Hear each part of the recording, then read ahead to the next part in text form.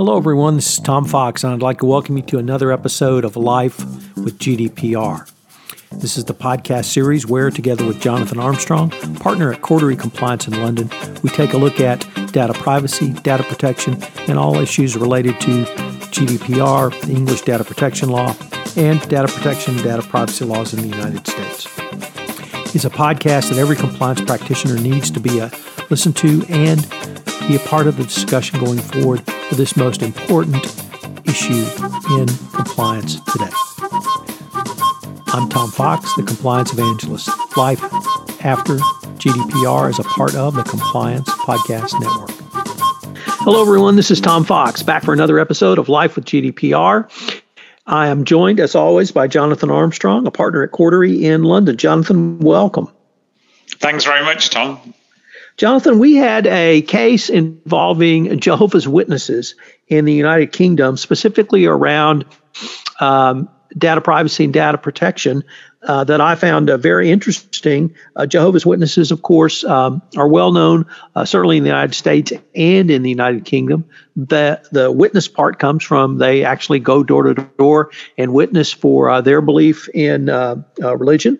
They have been at the forefront of religious freedom cases in the United States. So I was therefore very interested that they're at the forefront of what appears to be a very interesting case around data privacy. So the requirements now that companies provide subject access requests. So with that somewhat long-winded introduction, I was wondering if you could give us the background to this case.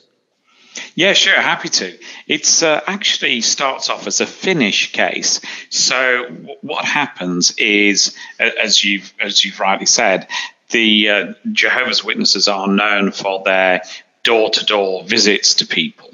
And what happened is a community of Jehovah's Witnesses in Finland went door to door, collecting information from people, which they and those groups had various memory aids to make their outreach more efficient. So one of them, for example, was a map of a particular locale, and they'd draw things on the map. So they'd effectively, they're technically called suppression lists, but it's sort of the wrong description when you're drawing on a map in some respects.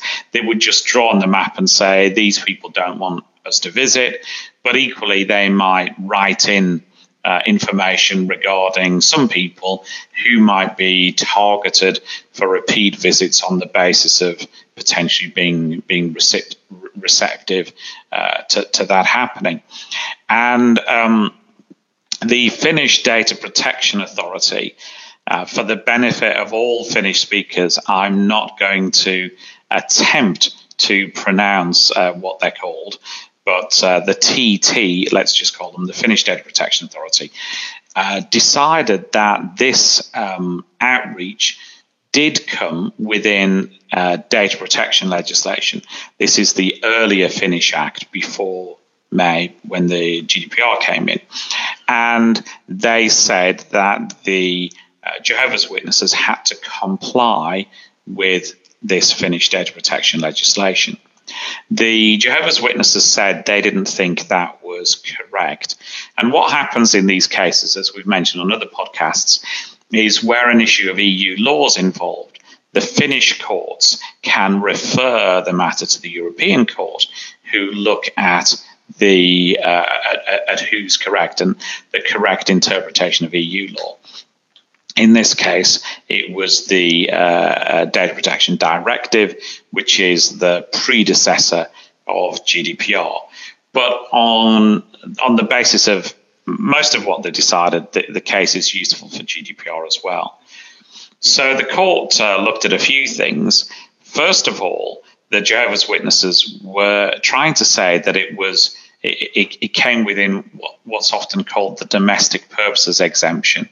So if I have people round to my house for a dinner party and it's just to socialize, let's say we decide to get big Texas steaks and put them on the barbecue, and I say, Tom, how'd you like your steak?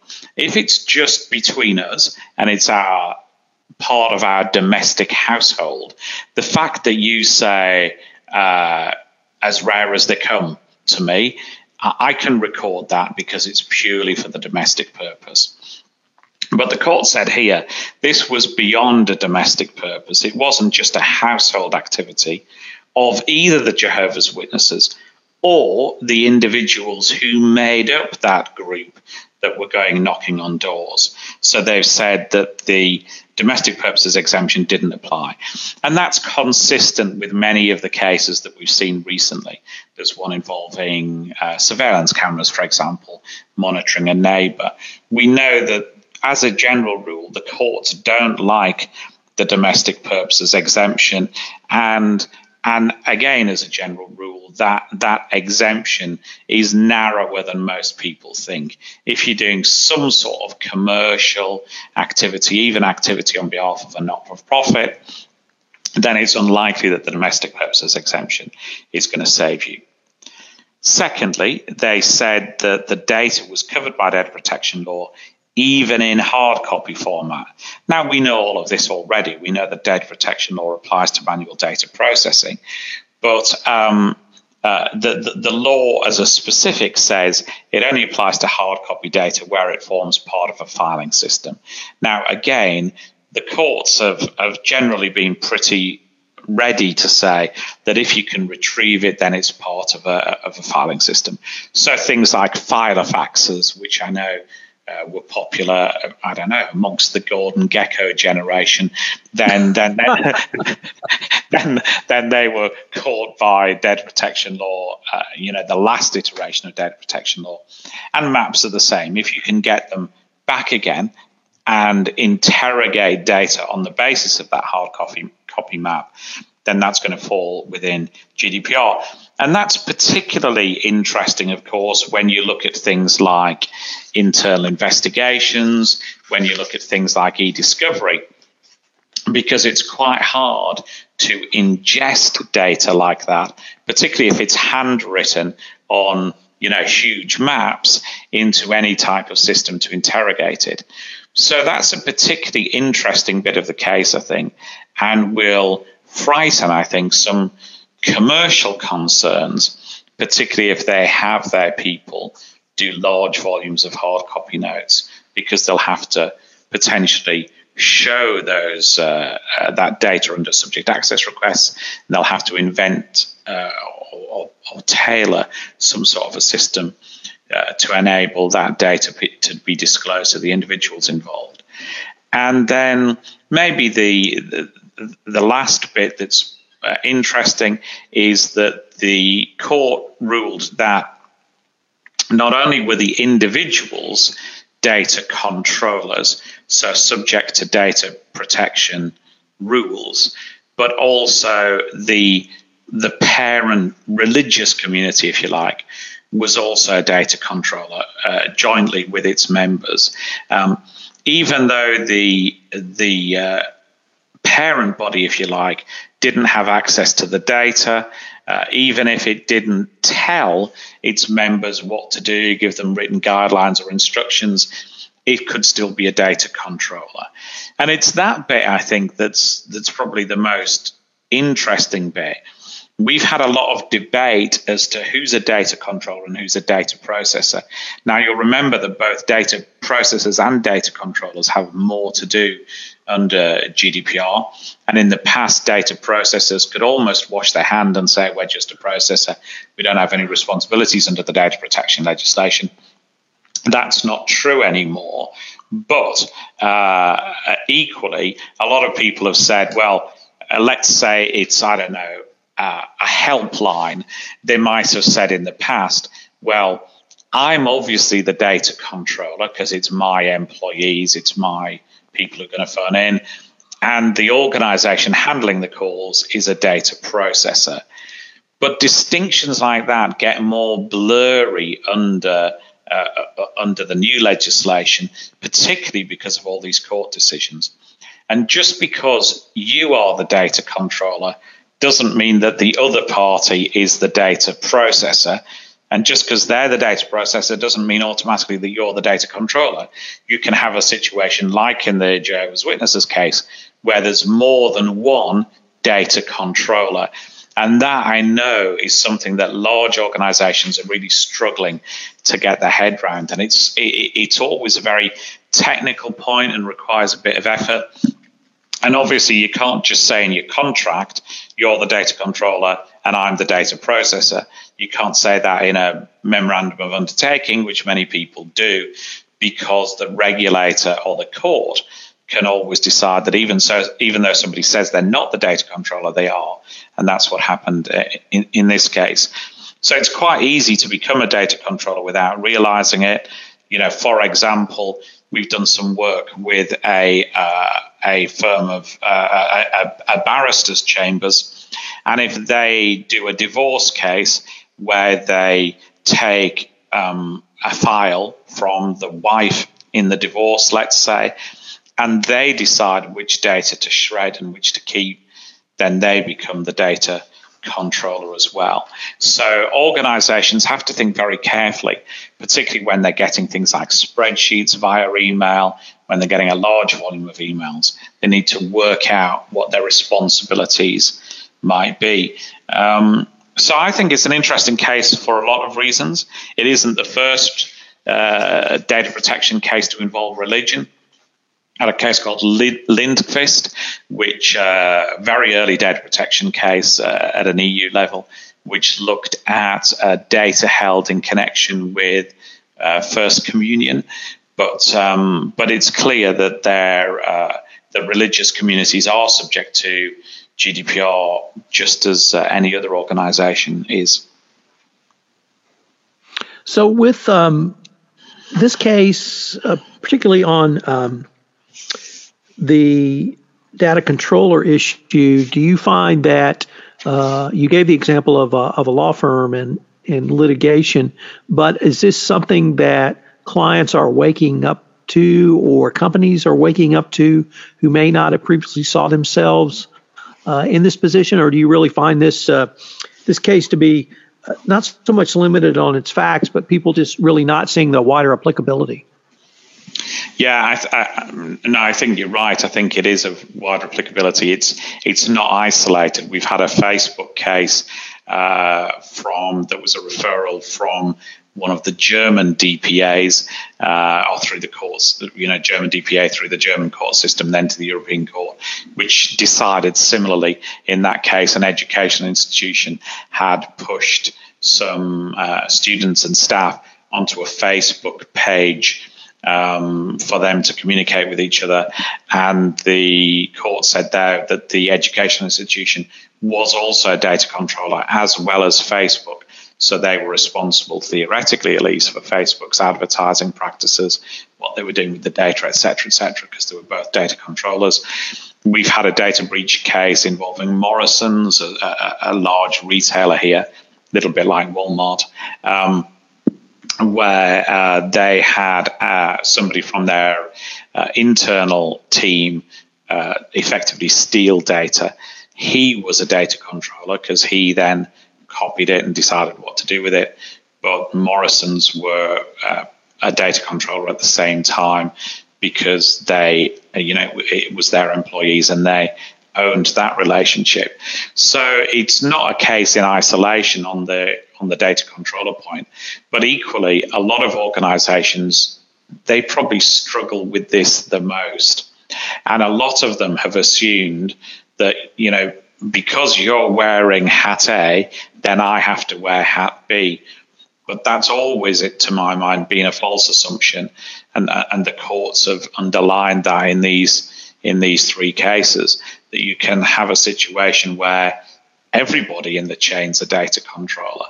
And obviously, the difficulty of you assuming you're not a data controller is you might not have processes in place to report breaches in time, to respond to subject access requests, et cetera, and that's going to get you into trouble if you don't work out exactly what you are in any given situation.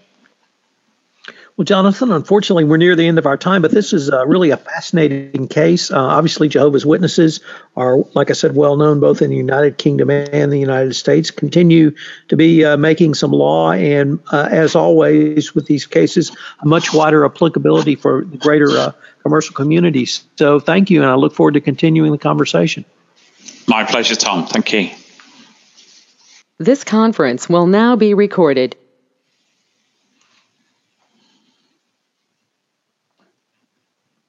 Hello, everyone. This is Tom Fox back again for another episode of Life with GDPR. As always, I'm joined by Jonathan Armstrong, partner at Cordery in London.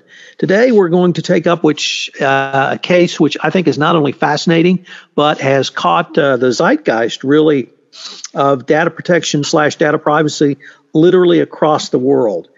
And it involves the U.S. company Facebook, but also ties into a fairly large scandal which occurred in Britain around Cambridge Analytica and relating back to the most recent U.S. presidential election.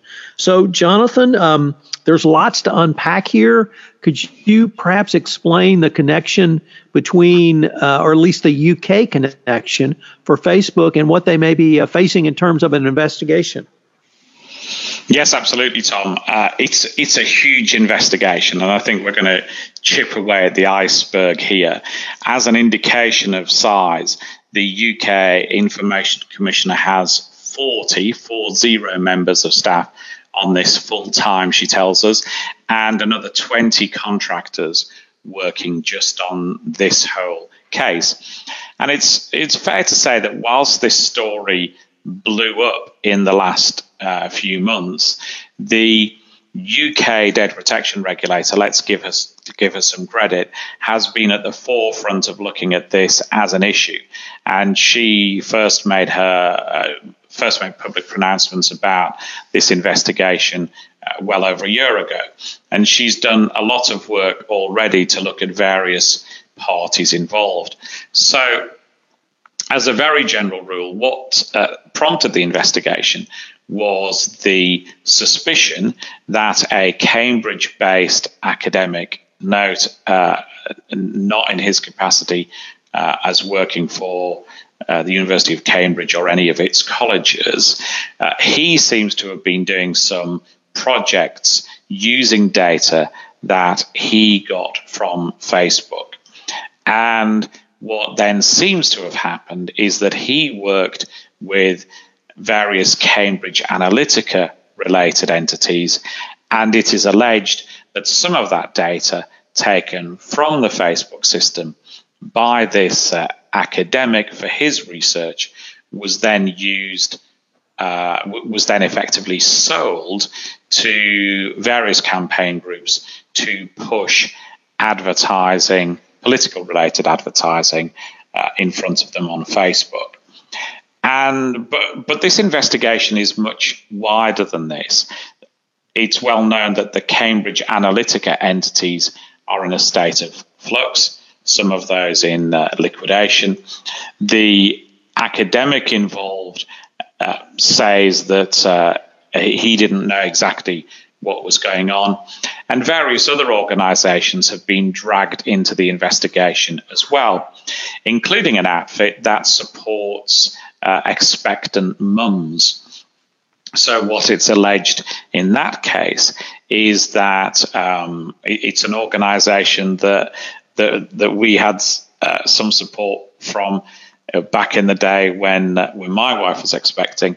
But basically, this organization offers you support through pregnancy and offers you samples of talcum powder or nappy rash cream or whatever as you leave hospital, so that you've got a kit of stuff to start with. Now, it is alleged that some of that is paid for by the organization then bundling up details of expectant mums or recently or mums that have recently given birth, and then it was alleged that that data was also sold so that political parties could target political advertising to that community with slightly different messages, like imagine a future for your child under XYZ political party. So that bit is also now under investigation from the UK regulator as well. And there's a Canadian outfit that are under investigation by the regulator. And at the same time, a US academic made subject access requests. We've talked about those in an earlier podcast, to a Cambridge Analytica related entity. Those subject access requests weren't answered to the satisfaction of the regulator. The regulator ordered the entity concerned to comply with an enforcement notice that she issued. They didn't. So there's a criminal investigation into that aspect of the case.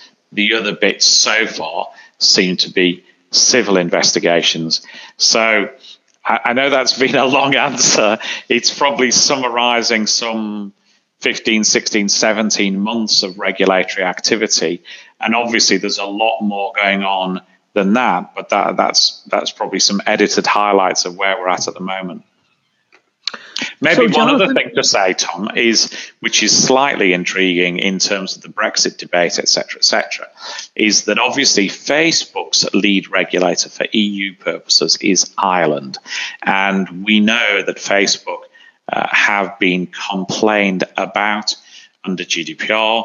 We know that because Max Schrems, who brought the initial action that knocked Safe Harbor out, has made complaints against Facebook. And they're almost certainly one of the 30 or so cross-border complaints that the European system is currently handling.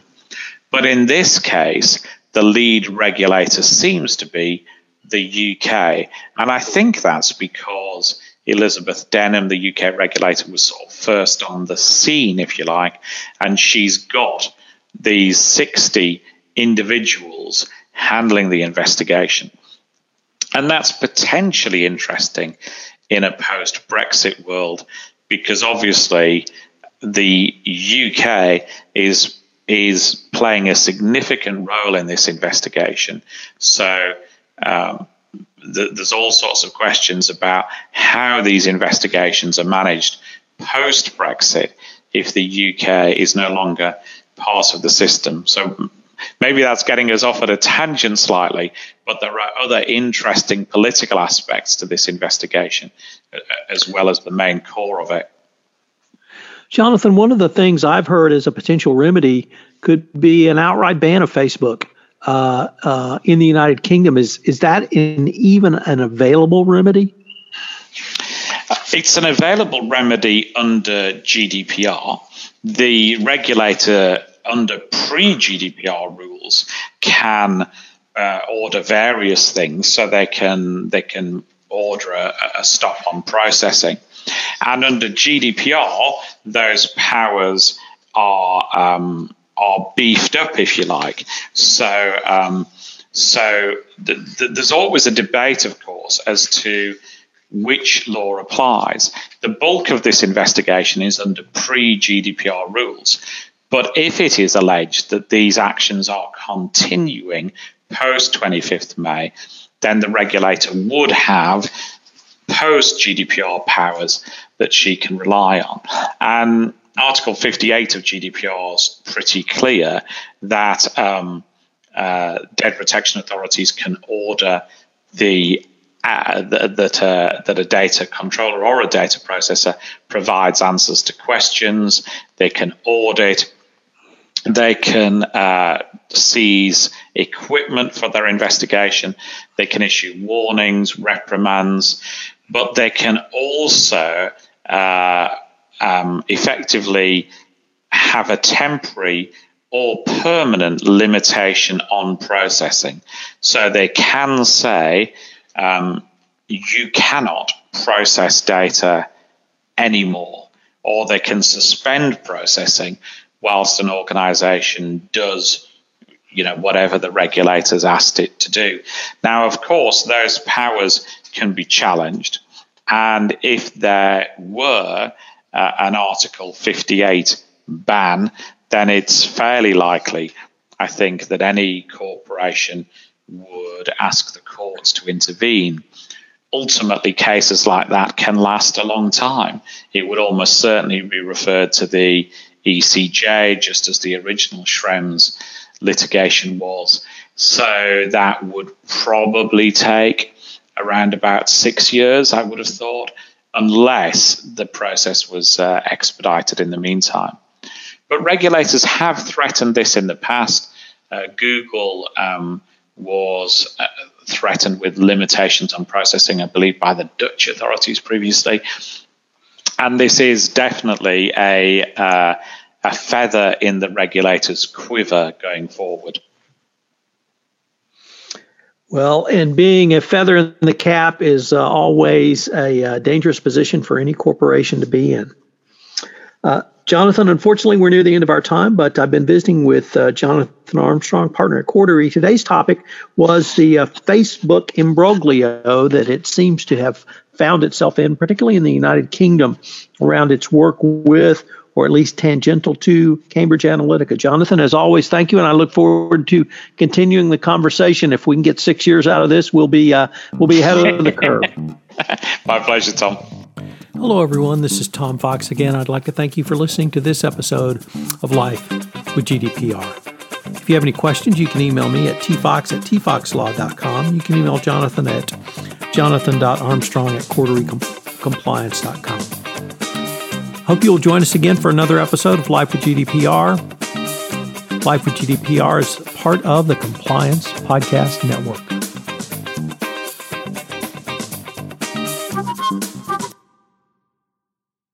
This podcast is a part of the C-Suite Radio Network.